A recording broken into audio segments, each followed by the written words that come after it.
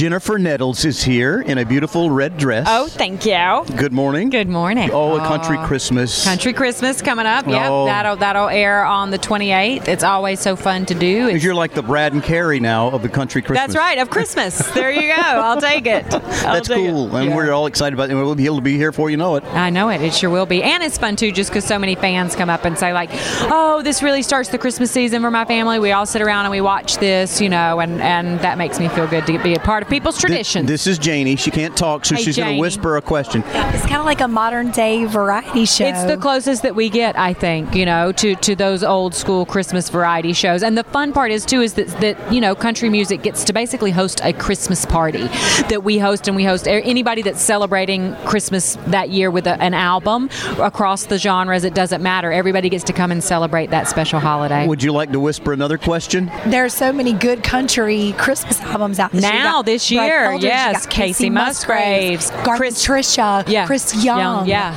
Oh, my gosh. I mean, have you had a chance to Amy preview Grant. Amy Grant's got one. Yeah. Doing this Christmas music, I think, gives country artists, a chance to sing other kinds of music and to show our fans that, okay, look, we can sing Christmas music, jazzy stuff, and we can sing country music, too. And see, you do like it all. That's right. All right, this is the leftover jack-o'-lantern. Oh, I thought you were going to give me a leftover Reese cup. Oh, we got plenty of those for you. Okay.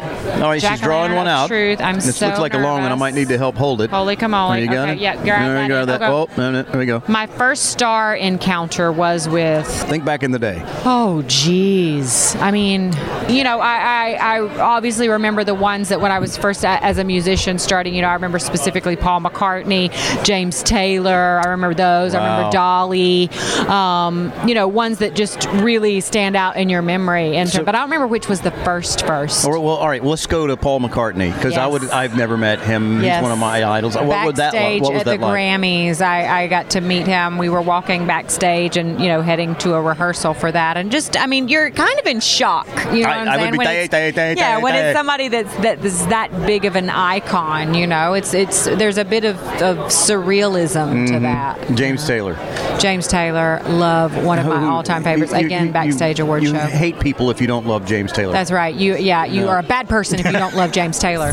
Jennifer Nettles, thank you so much. Thank y'all so much. Have a great CMA.